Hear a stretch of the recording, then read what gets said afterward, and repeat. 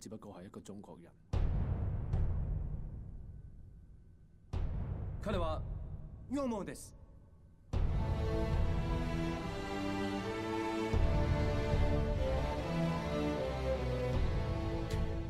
Hey everybody, welcome back to the Look It Up Podcast. This is your host, Elias Roush. This podcast is sponsored by EliasRoushMedia.com, photo, video, digital media production. Just wanted to give a quick disclosure at the very beginning of this podcast that anything that I do or say or try to pronounce, places, names, events, that type of thing, it's probably going to be a little bit wrong just because I have no idea how to speak Chinese of any kind, and most of the names I will not be able to pronounce correctly, so I just want to give that a slight disclosure up front. And I mean anything that I say with the Ip Man movie reviews with the most respect. So anything that I get wrong with that, please forgive me on that end. Anyways, let's continue on. Ip Man 2008. Let me just say, from understanding what Ip Man was, I thought it was, from coming from a Western culture, Ip Man sounds very foreign, not knowing what I'm talking, what even I'm looking at, what I would be talking about. Just looking at the poster, not knowing, it just looks like Donnie Yen looking like he's about to whoop.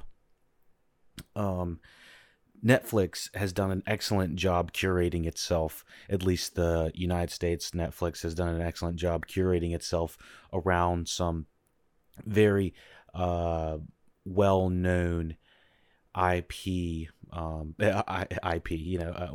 not just Ip Man series, but property that has to do with Asian and Japanese and other more foreign, lesser known martial arts films.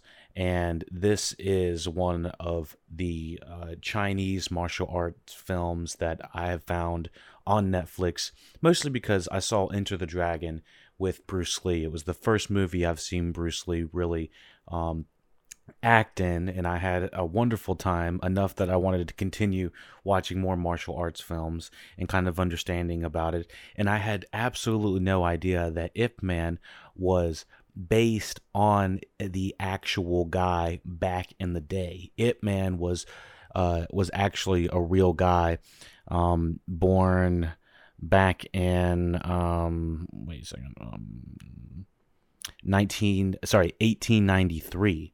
He was a Chinese martial artist and a grand master of the martial art Wing Chun. And so he was so good that he essentially became like like it says, the grand master, enough where they were like, all right, so we got to have a movie about the guy that trained. This is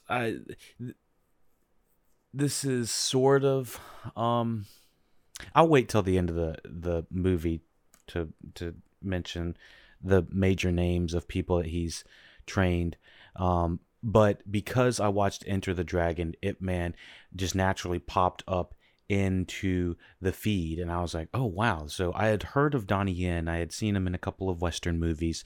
The Rogue One movie, I believe, has Donnie Yen in it, and I know that's like the most generic blockbustery ass Star Wars movie you could have probably mentioned. I know that, but I had heard that he was a badass, and I had never really seen anything he was in.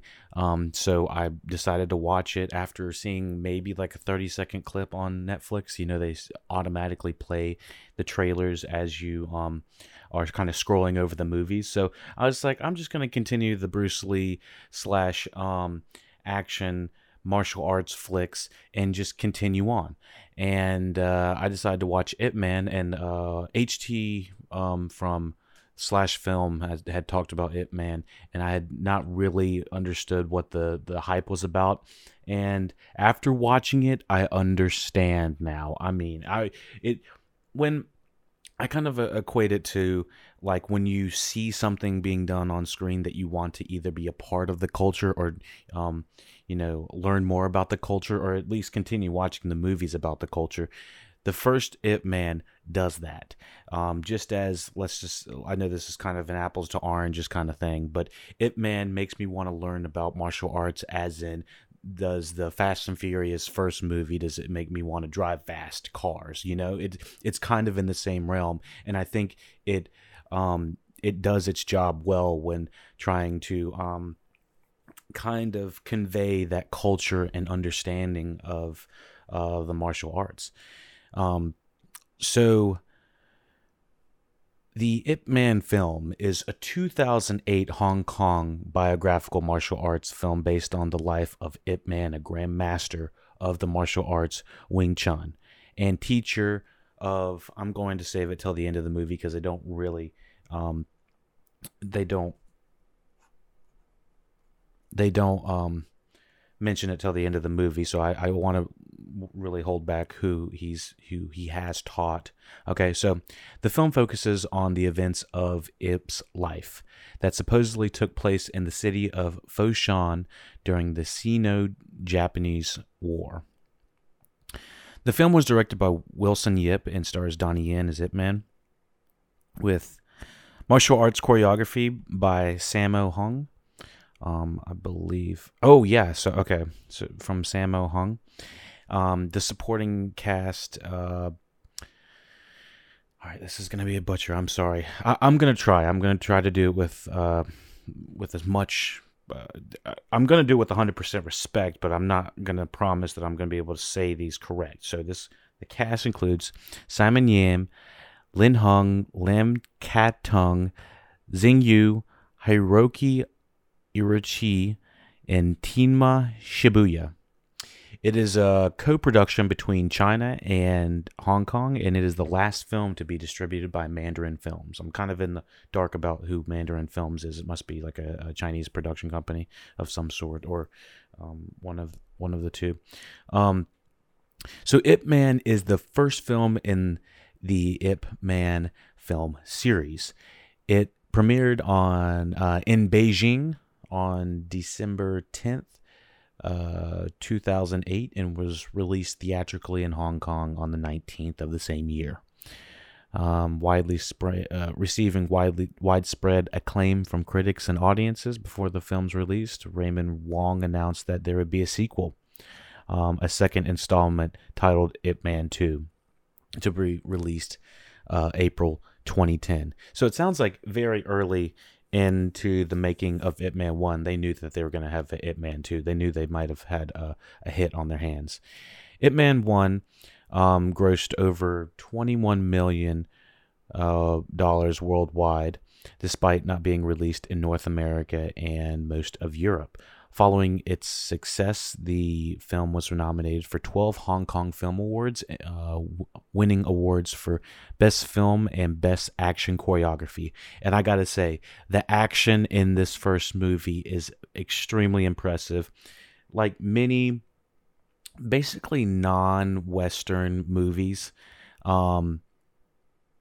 think Korean, think Japanese, think Chinese, think pretty much any place that has really fast action.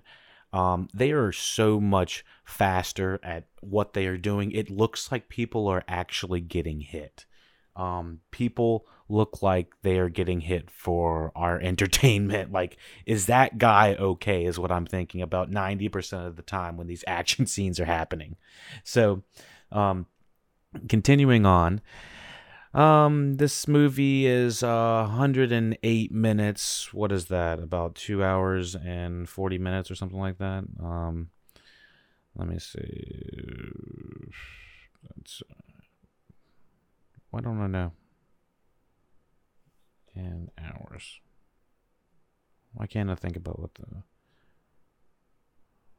Yeah, hour 45. Sorry, I was trying to get the budget up too. So the budget is excuse me, 11 million on for this, with a $21 million return. It's not exactly a lot. I guess if they would have shot it kind of close with Ip Man 2, and they probably. I tell you what the problem was. They didn't release it worldwide, or they didn't release it to North America and Europe. That was the problem, and so they're probably getting more money now for it. So, director Wilson Yip, produced by Raymond Wong, written by Edmund Wong, Chan Ta Lee, and I think Chan Ta Lee, was he one of the last disciples of? No, I don't think he was. No, he's too young. No, I thought he was one of the last guys that got trained by the original Ip Man. I don't think it is. So yeah, we have the plot coming up real quick, and this is where we're gonna have to leave the people that have not seen Ip Man 1, and some of the Patreon members are going to get this early. Some are going to get this fast, and the non-edited version is on patreon.com/LuckyDog Podcast. Thank you for watching, listening, Lucky Dog Podcast, and supporting the Lucky Dog Podcast. If you have any comments, questions, concerns, please email luckydogpodcast@gmail.com. Check out all the social medias and the links below, and on the descriptions you get Twitch live, you get the YouTubes, you get the SoundCloud's mastered, Patreon, you'll get it the full podcast early, and you'll get it in full non-edited review. So thank you for listening, watching Lucky Dog Podcast. Let me know what you thought about Ip Man 1, and here is the plot of Ip Man 1.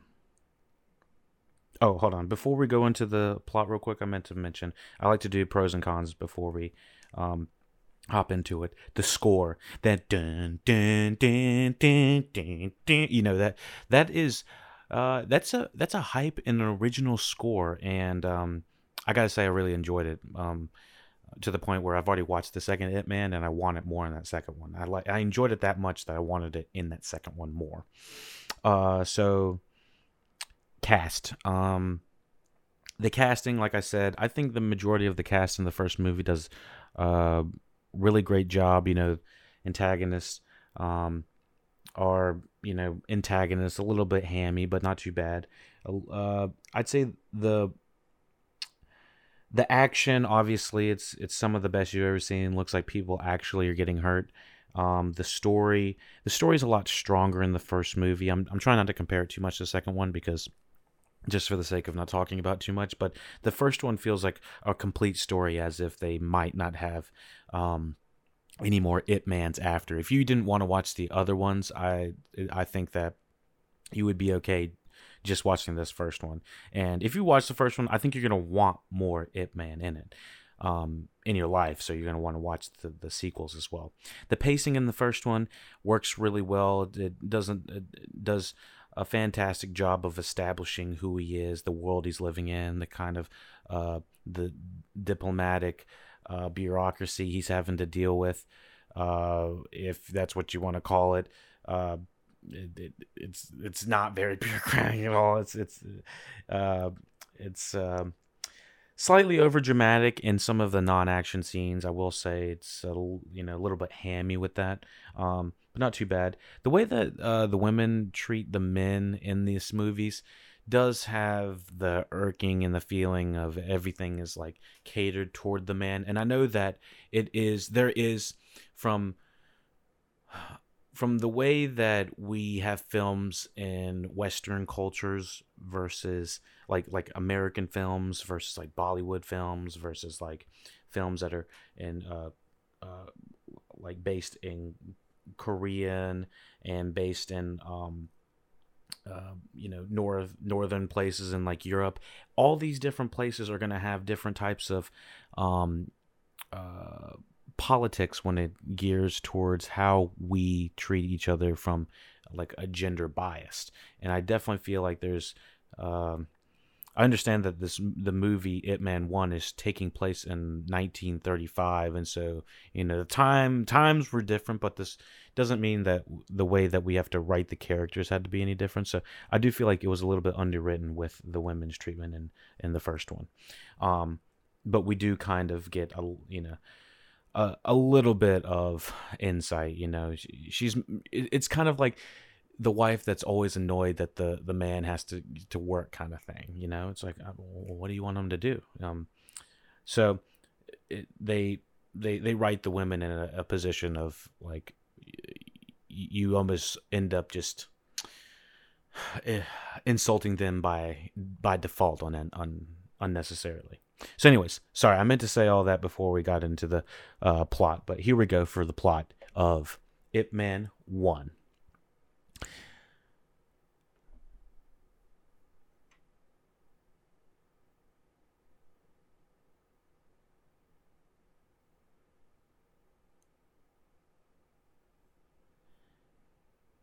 In 1935, Foshan is a hub of Southern Chinese martial arts, where various schools actively recruit disciples and compete against each other.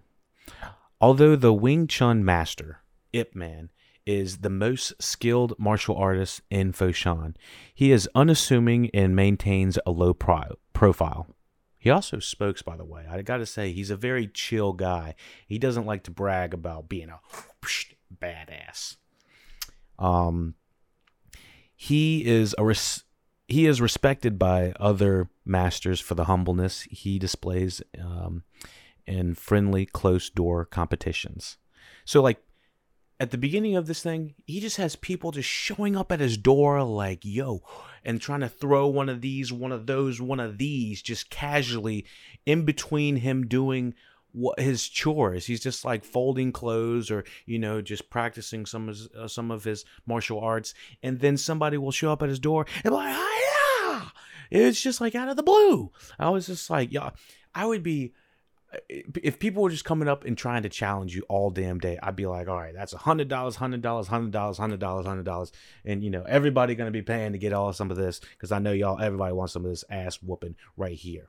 And any of these I do during the podcast, this is only with respect. I only wish I could give one of these like Ip Man could. I mean, he literally is chopping, dicing, slicing like half of his enemies, and I'd say a quarter of the time he could have done like a straight up death blow to the individual, to the point where it's like he's holding back half the time. He's so good and he's so fast. I feel like they didn't even have a camera that could shoot fast enough to how fast he was. I was blown away. So this was my feeling of the first little bit of Ip Man. And so one day a troublemaker named Jan, I believe it's Jan, tries to rescue his kite from Ip Man's tree and witnesses Ip defeat fellow master Lu in a friendly sparring match. Jan spreads the news all over Foshan. His brother Lin, a disciple master of Lu, pulls his pants down in public to show Jan that some secrets need to be kept private. Embarrassed, Jan disappears into the crowd. And so Jin Shan Hao is a rude, highly skilled northern Chinese martial arts master. Challenges all the masters in Foshan to duels, which he easily wins. Ip's reputation is further enhanced when he defeats Jin, thus upholding the regional pride of fellow southern stylists and others in Foshan. The young men in Foshan beg Ip to take them as disciples, but Ip turns them down. So there's this whole setup with Ip Man basically taking down one of the masters in his town and in Foshan, and it's almost like, if anyone's ever seen Cobra Kai, how there's like gangs of people that everyone is just part of this like different type of, everyone wants to kind of like gang up and be their own martial arts community kind of thing.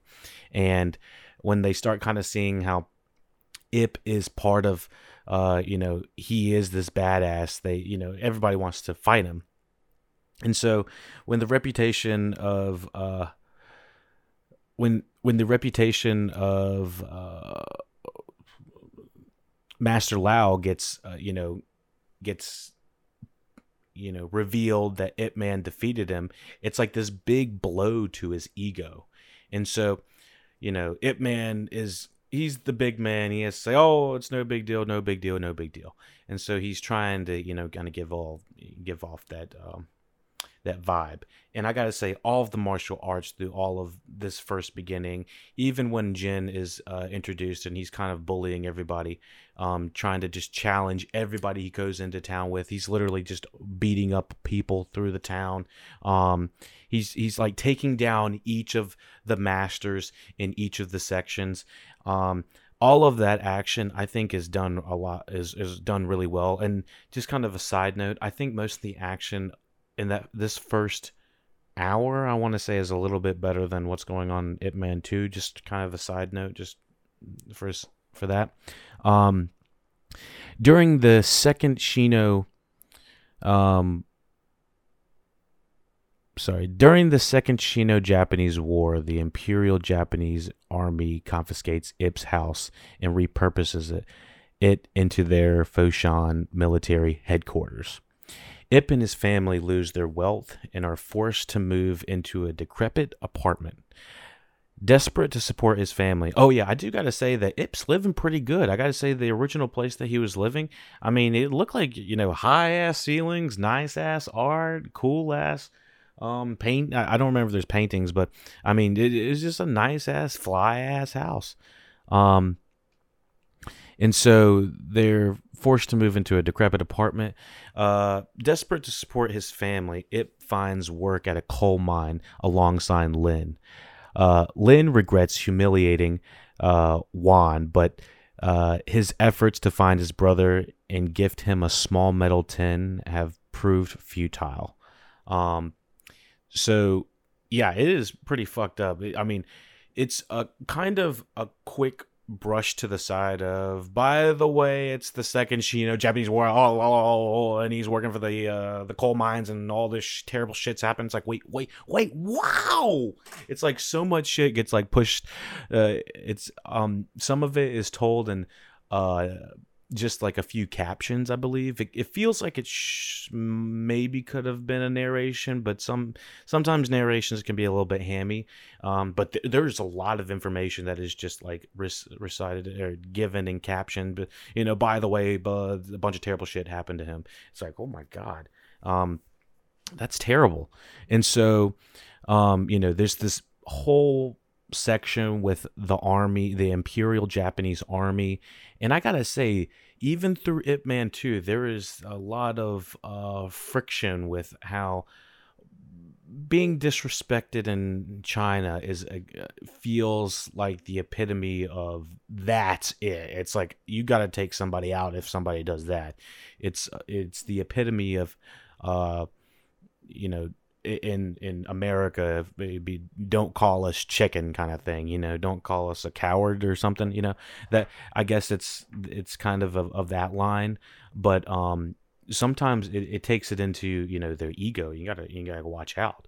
The ego ends up taking you out. And so, what else do we got? Desperate to support his family, Ip finds work at a coal mine alongside Lin. Lin regrets humiliating Jan, and he couldn't find the small tin. Give the tin to his brother. General Mariah, a Japanese karate master, establishes an arena where Chinese martial arts compete with his military trainees for the prize of a bag of rice, which is, I think, is extremely insulting to, I guess, the people that are, fighting. It's like you're going to fight for basically your life, and the only thing you're going to win is what you were originally working to have anyway. It's like, good God, it's kind of rough in this environment, to say the least. Li Zhao, a former police officer who was trying to play detective hard-ass or police hard-ass in the first half of the movie, and he is just always, he's always shaking his fist like, don't you be doing this, Donnie Yen. And so a former police officer and Ip's acquaintance, kind of acquaintance. He's trying to be buddy with this guy, mostly because he's, a police officer. He doesn't want to get, beat up or anything like that when you live over there. I would not want to be captured by these people. So the former police officer Li Zhao now works as an interpreter for the Japanese army. He offers the martial arts working. He offers the martial artists working at the coal mine the chance to earn a bag of rice, depending on the numbers of Japanese karate fighters they defeat. Lin disappears shortly after his fight, and Lin literally, he's trying to whoop the general's ass, General Mariah's ass. I gotta say, the politics of them being able to find the only black guy, he appeared to be the only black guy that was leading the Japanese army. I had so many questions. Is this what this guy used to look like? I wonder if he was a darker skinned guy. I mean, but from what he looked like, I know the color filters might have been a little bit different, but this dude looked like he was probably a black guy, and he was running the Japanese martial arts,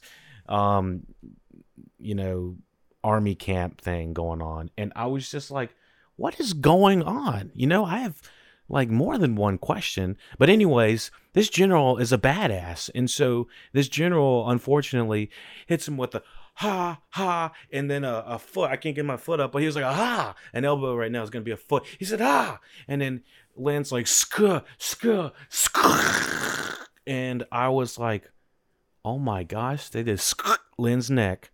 And so Lin disappears. I thought Lin was good. He was always like, what's up, Ip Man? He was always a cool dude, except for pulling his brother's pants down. I mean, he was always trying to do some good for what was going on. But anyways, I was like, oh my gosh, they fucking skunked Lin. So shortly after his fight, Ip Man agrees to participate in order to find out what happened to his friend. Ip watches Master Lao defeat one of General Mariah's karatekia. What is a karatekia? Can you tell me what this means? Can someone tell me what this means? Testing. Okay, I guess I have no idea what that means, and neither does Wikipedia. Anyways, Master Lo defeat one of Mariah's katakuriya. Lu then requests to fight 3 at once for one more bag of rice. Then, though he loses the match, when Lao attempts to collect his winning bag of rice from the first match, General Mariah's second in command, Colonel Sato, shoots and kills him. And so, okay, so I just want to be clear that this was, I was a little bit, sometimes the names get me a little bit confused, but okay, so essentially the guy that Ip Man was fighting at the beginning of the movie, Master Lao, is, fighting all of the general's guys, and he's like, you can't fucking fuck with me, I'm a fucking badass, psh, psh, psh, psh, and he fucks all the guys up. He's like, give me all the rice, I'm out of here. And then he's getting ready to grab the rice, and then he gets shot by Sato, Colonel Sato, and he kills him. General Mariah points Sato's own gun at his head and threatens to personally execute him if he ever fires in the dojo again. He is so pissed that Sato took out this guy, because I think he admires the Chinese, even though they really seem to hate them, just because they are on the quote-unquote other side, or they're not on the Japanese side, but I think he admires a good fighter. And so when Sato did this, it was just extremely disrespectful to everybody, and Ip Man at this point is just like, that's it. After witnessing Lao's execution, Ip deduces that Lee was beaten and killed after his earlier fight against General Mariah. Enraged, Ip demands a fight with Tin Kataria at once. And I know I'm saying that wrong, but I'm just going to keep saying it. The Kataria are the guys that are outside the ring that are basically his little minions. And they all get in position. They're like, or one of these, or, you know, I don't know. They all get in a position where it's like, I wouldn't want to be in the circle of that. I wouldn't want to be on either side of that, because it just looks like a bunch of people that are going to go, yeah! And so, despite having not practiced Wing Chun since the Japanese occupied Foshan, Ip Man mercilessly defeats them all, showing none of them restraint he exhibited in earlier matches with other masters.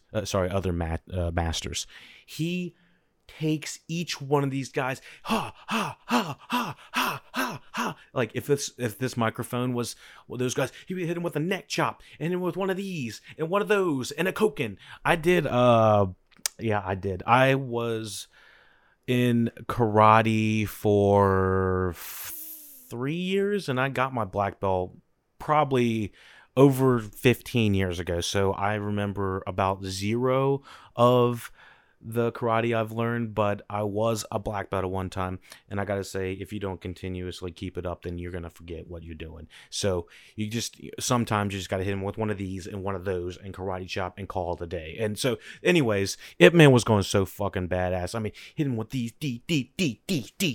foot. And so, anyways, he shows no restraint, and just this guy going with no restraint is just fucking badass. His skill arouses the interest of General Mariah, who wants to learn more about Ip and watch him fight again. Ip collects Lou's bag of rice and gifts it to his surviving family. This was kind of nasty. I just got to say that Ip should have got a clean bag of rice, because it had Ip's blood in the rice. Are they going to cook that bloody rice right there? Like, what's going on with that? That's not safe for the baby. I saw the kid in there.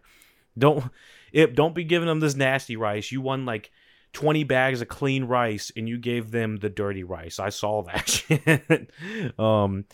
Oh my goodness. So anyways, I think they thought it meant more symbolism than not, but just give him some fresh rice. So Ip visits his friend Chao Ching Chun. And I'm sorry if this sounds, terrible, or if I'm saying it wrong. I don't mean it in a derogatory way, my lord. That's literally the dude's name. Who owns and runs a cotton mill in Foshan. One day, Chao's son rushes to Ip and tells him that a bandit gang led by Jin is harassing the workers and trying to extort money from them. Ip finally agrees to teach the others and train the workers in Wing Chun for self-defense. And this was a little bit hammy. This is where it was a little bit goofy. This is the part I don't know if you could just teach all these people, how to defend themselves. Ideally, that would be a great idea. But some of them are, of different ages. Some of them are in different shapes of health. Honestly, I was watching this and I was like, oh my gosh, this is setting up for failure. There, everyone's gonna get their ass beaten. It looks really bad, and so I was really worried when all this was happening because of how, I guess, easy everyone's like, dun, dun, dun, dun, dun, dun, dun, like trying to do the moves and stuff like that, and I was just like, I'm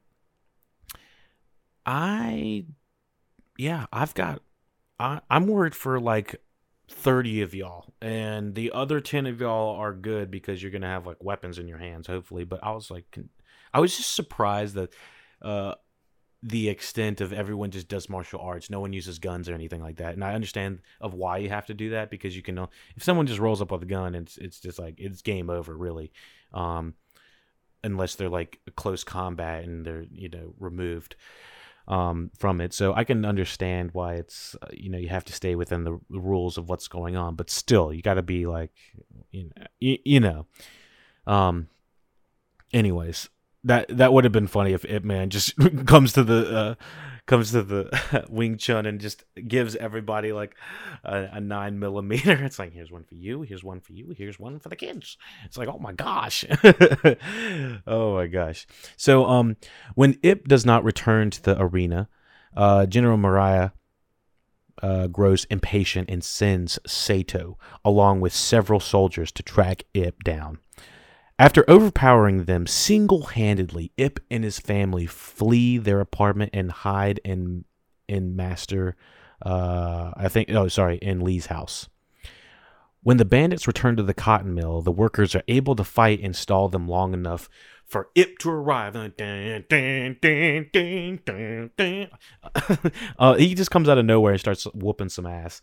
And I gotta say, it was great seeing them actually defend themselves. But I think that the film knew that, you know, they couldn't hold off these people that had clearly been doing these, you know, Jin's group has been doing martial arts so much longer than all these people at the workers have been doing it for only a few months. It's not like they'd be able to hold them off for that long. So I'm glad once they got it took long enough for, you know, Ip Man ended up showing up, and I like how he kind of came in Ex Machina style. Let me see. Fight and stall them for Ip to arrive. He beats Jin by hitting his right ear with a wooden pole and deafening it. He literally knocks this guy right side up, and he's deaf. I mean, Ip can literally hit this guy with a haw or one of these or one of those, and the guy will lose his. He's gonna be like trying to get his ear to pop or something like that. It's like the dude is Dunskies. Ip warns Jin to stay away from the workers. Ip confronts Yan outside the mill for his participation in Jin's gang, tells him his brother Lin's fate. We do see. Sorry, Ip confronts Wan outside the mill for his participation in Jin's gang, and we see Ip holding it back on Wan several times. Wan's kind of an asshole, I gotta say. I'm not a big fan of Wan, especially what happened with his brother, and now he's holding up his kite. I do feel a little bit like these brothers probably should have been a little bit younger by them talking about like kites and stuff like that, and the way that they're kind of acting, and the way that Wan is kind of wishy-washy. Kind of feels like they should have been teenagers. They're a little bit old for what they should have been, but I still think they cast them probably because they can fight. And I thought his brother Lin was a good fighter when he was in it as well. He gives Yan the tin, which contained his folded up kite. Yan leaves Jin's gang and joins the workers in resisting the Japanese. Wan was mixed feelings about Wan. He's got a lot of making up to do. I know he's kind of more or less just supposed to be like the face in the crowd that we feel for when Ip's fighting, but still, he gets a little snotty there. The snot going all down. I was like, oh my gosh. I was like, can someone help this kid? Like, I remember him when Ip gives him that kite, he's just like slobbering, gobbling all over the place. I'm like, oh god. All right, can we cut this? Cut. Yeah, editor, please. Need the editor. Okay, so one of the gang members informs the Japanese army about Ip. They soon raid the mill, and though Lee suggests him not going to the mill, Ip arrives there to save everyone. As Ip is being taken prisoner. Okay, so Ip arrives there to save everyone.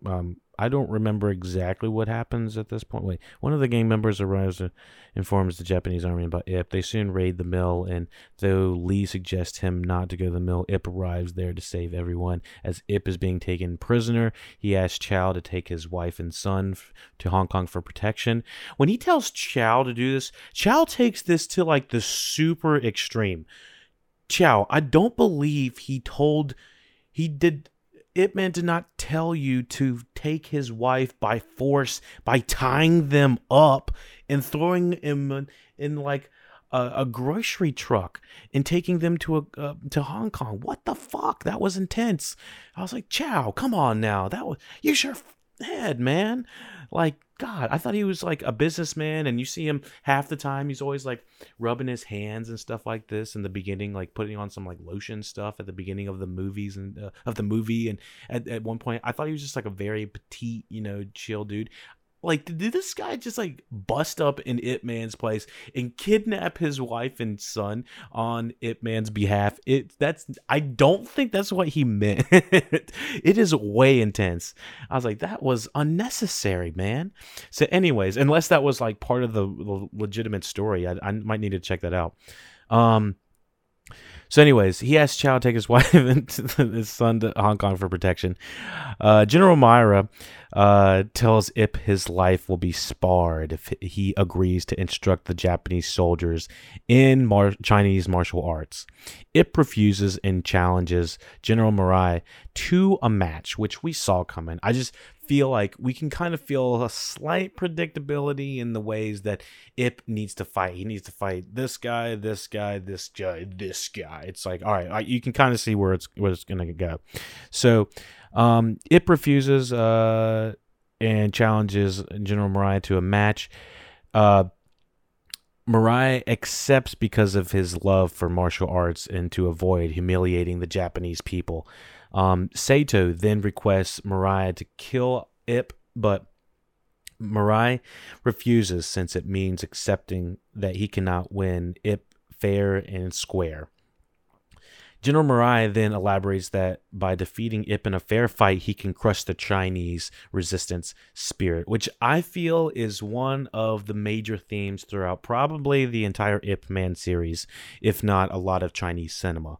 The Chinese quote spirit is very strong throughout their cinema, I believe, and it's kind of weaved in there.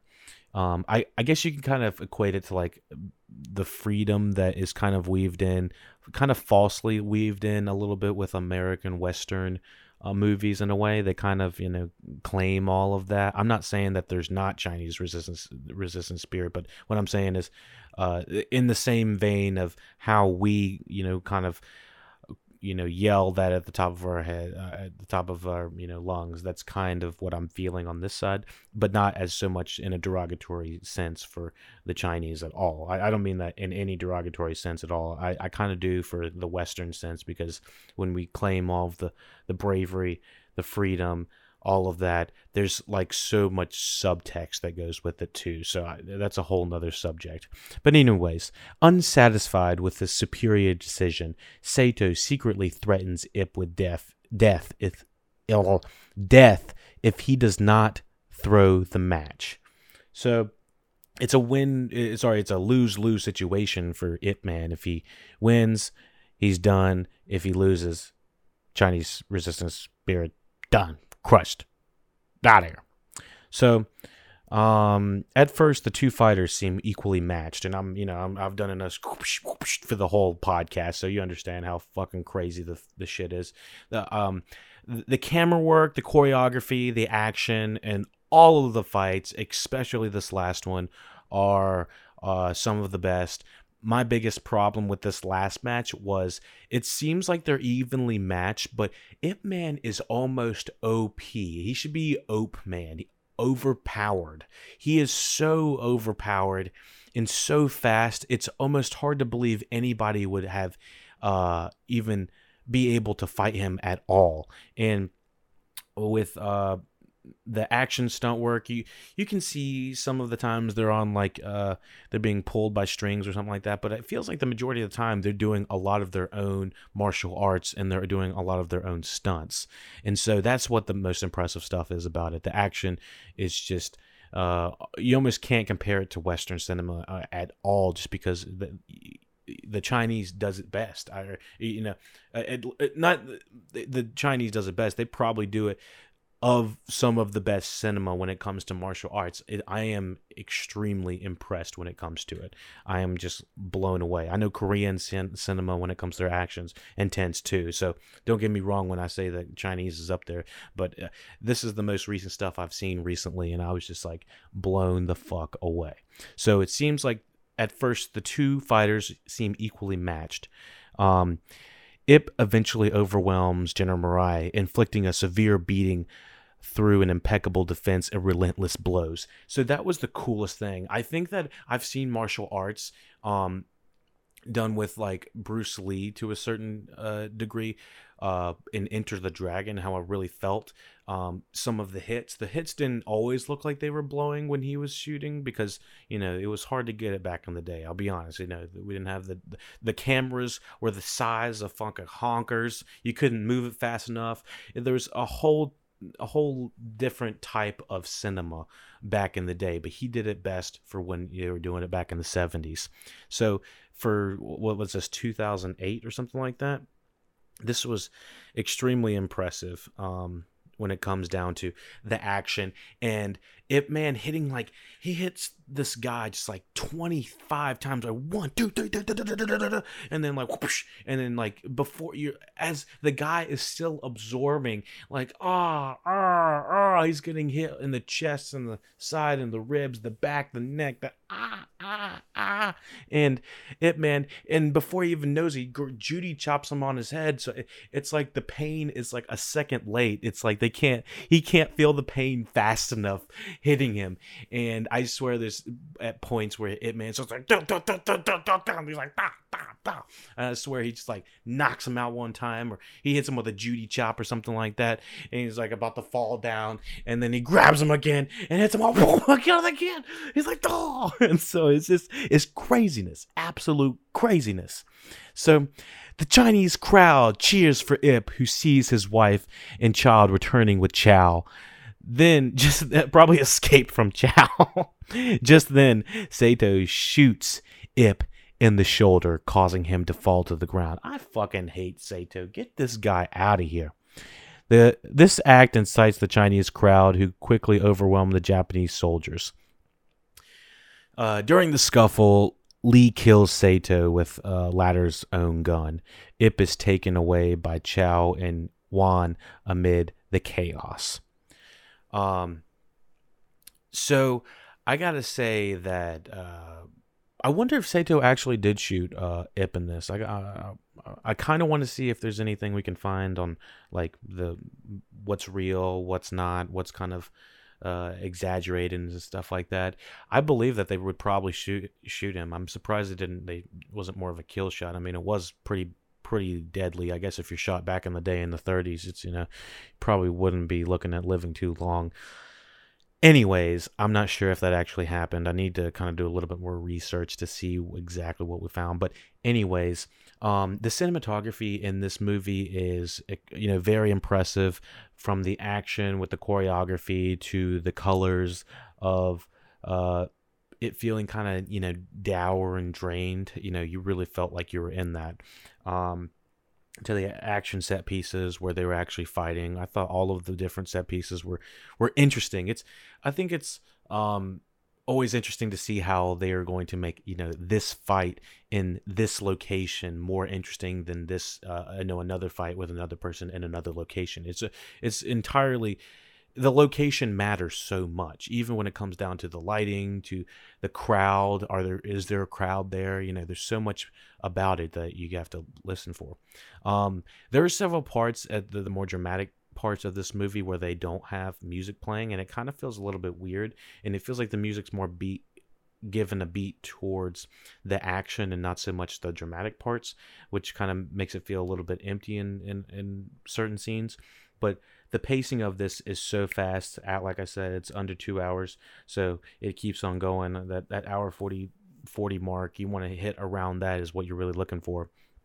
And so yeah, I love the scene of everybody kind of coming in on Ip Man at the end, and there's a lot of fades to black in this movie. There's several times where it feels like they just have a scene, fade to black, have a scene, fade to black. It's a lot of the beginning of the movie, but I just got to say that it's like they kind of feel like the slice of life, fade to black, slice of life, fade to black, slice of life, fade to black, kind of the kind of thing. The most important days of Ip Man's martial arts career with regards of fighting. So a closing on-screen text reveals that Ip survived and has escaped with his family to Hong Kong with Chow's help in 1949.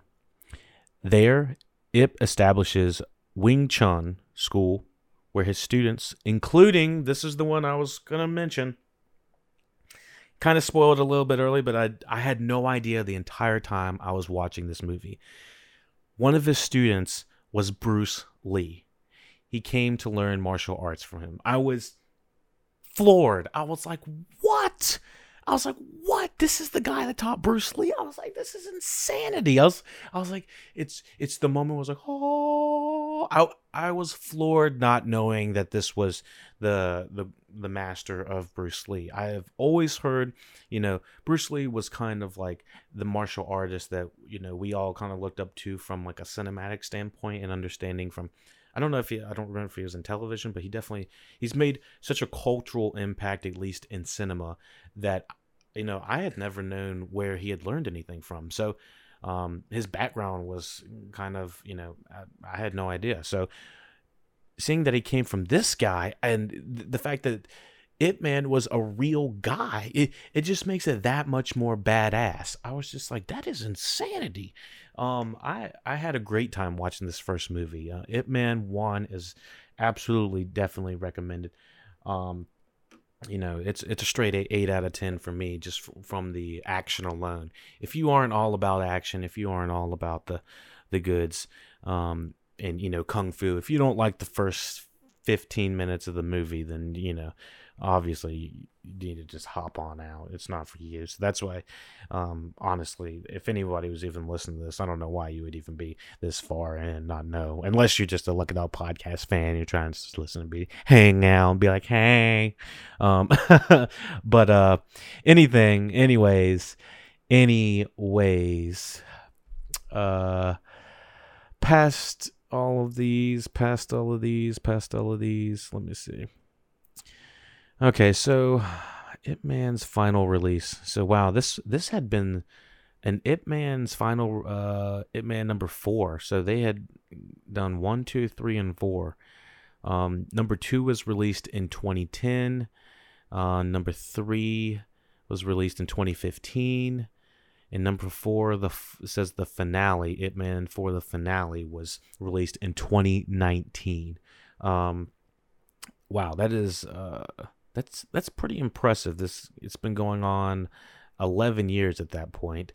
I could definitely see some more of these happening, especially if Netflix sees value in more martial arts cinema, especially with this type of series. Let me see if I can get. Let me see if there's anything else we need to see. Okay, so although it's not mentioned in the film, Grandmaster Yip was actually employed as a police officer during the Japanese invasion. That's interesting that they kind of left that sideways. They giving him like a little bit of background like that might have I wonder if he was employed as a Chinese police officer or a Japanese police officer. I assume Japanese at that point because they were taken over. I assume that they were invaded by Japan, but I'm just guessing at that point. Let me know in the comment section if I'm wrong about that. As mentioned in the film, Ip Man's fighting style is Wing Chun. It is said to be created by 2 women. Wow, that is very cool. And I'm going to say their name wrong. Ning Mu and Yim Wing Chun. According to legend, a warlord came to marry Yim Wing Chun, but she refused and instead challenged him to a duel. She came across Ning Mu a Buddhist nun whom she asked for help. Together, they created the art of Wing Chun, which the nun named after Yim Wing Chun. Wing Chun won the fight. That is badass. Wow. So Bruce Lee's master, his master learned an art style that was created by two badass women. One of them, which was a Buddhist nun. That is so freaking cool. If that's true, that's the coolest thing I think I've ever read on IMDb. And of course, I am saying that's IMDb because you got to take that with a grain of salt. Like, somebody could have just made that shit up and just be like, "Fuck it." But that is badass if that's legit. So Hiroki Ikichi, who played the Japanese general, suffered a mild concussion during filming after being struck 4 times during a fight scene. God. Mild concussion? I wouldn't want any concussion on this. While rehearsing a fight scene, Donnie Yen reportedly injured when an axe wielder accidentally slashed the side of his left eye. Yen also had a masseur on set as he could not raise his right shoulder due to an injury. Damn, that I bet the insurance on the actors, like, remember, like Jackie Chan, maybe Jet Li, Donnie Yen, these crazy, I bet even like Bruce Lee probably back in the day, I bet they had crazy amounts of insurance if they're doing all of these their own stunts and stuff like that. That just sounds insanity. Like, and painful. Like, thinking about having to, I know that the dramatic parts are, you know, few and far between. I'd say it's much more physical than it is dramatic, but still, I was like, this is like, whoa, like, so I'd be sore as fuck every day, and then you had to go back and do it again. Ip's eldest son, Ip Chun, his student Lee A-young, and Chang Kwan, gold medalist, Yu Hong served as technical consultants for the film, providing advice on the film's story and martial arts choreography. So they had like legit people behind the scenes that were like telling them how it's done. Although this is the first film centered around Yip Man, the idea of doing a Yip Man, is it Yip Man with a Y? Because I'm seeing some places say Yip with a Y, Yip Man, as opposed to Ip Man. Everyone in the movie says Ip Man. I don't know why it says Yip right here. Ip Man, the idea of doing an Ip Man biopic had been conceived as long as 30 years. Donnie Yen actually was slated to play Ip Man in the supposed first biopic that was about to go into production in 1997. The film would have also featured Stephen Chow playing an adult Bruce Lee. However, only one day of shooting took place before the project was canceled. That is a totally different movie. It would have started Ip Man 10 years earlier, 11 years earlier, if they would have continued that. And I think that it would have been badass. It probably would have changed a lot of things as well.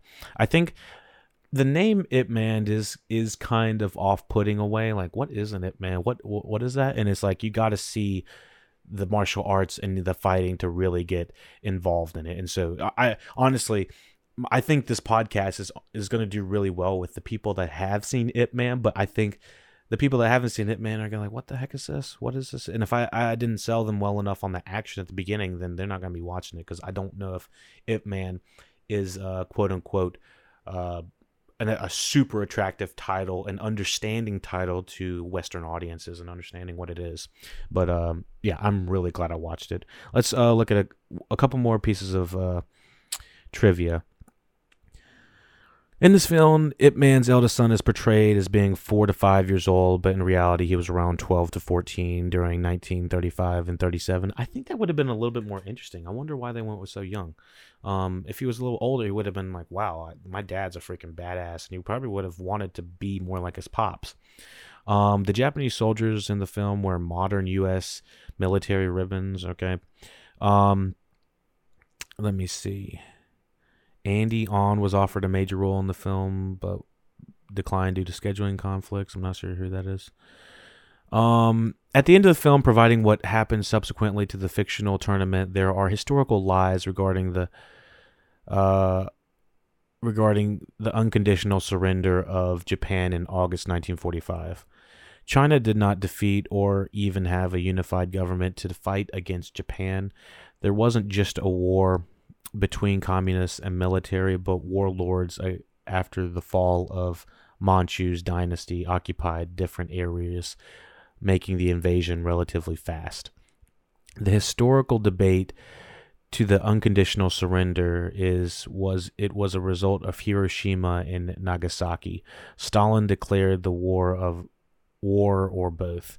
They unconditionally surrendered to the United States and England, since technically, despite declaration by Stalin, the unconditional surrender was a day after.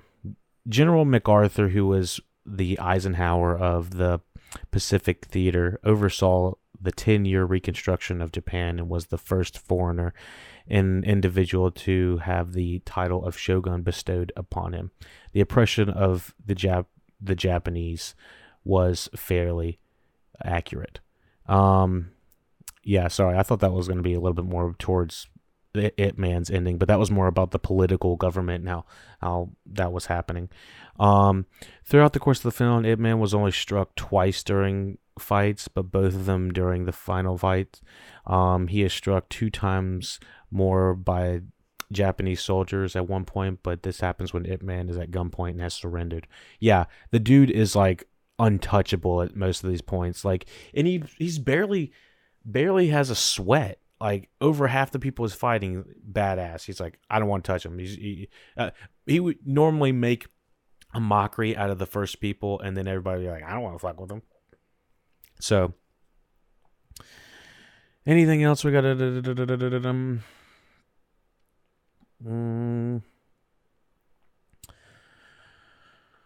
Let's see. I think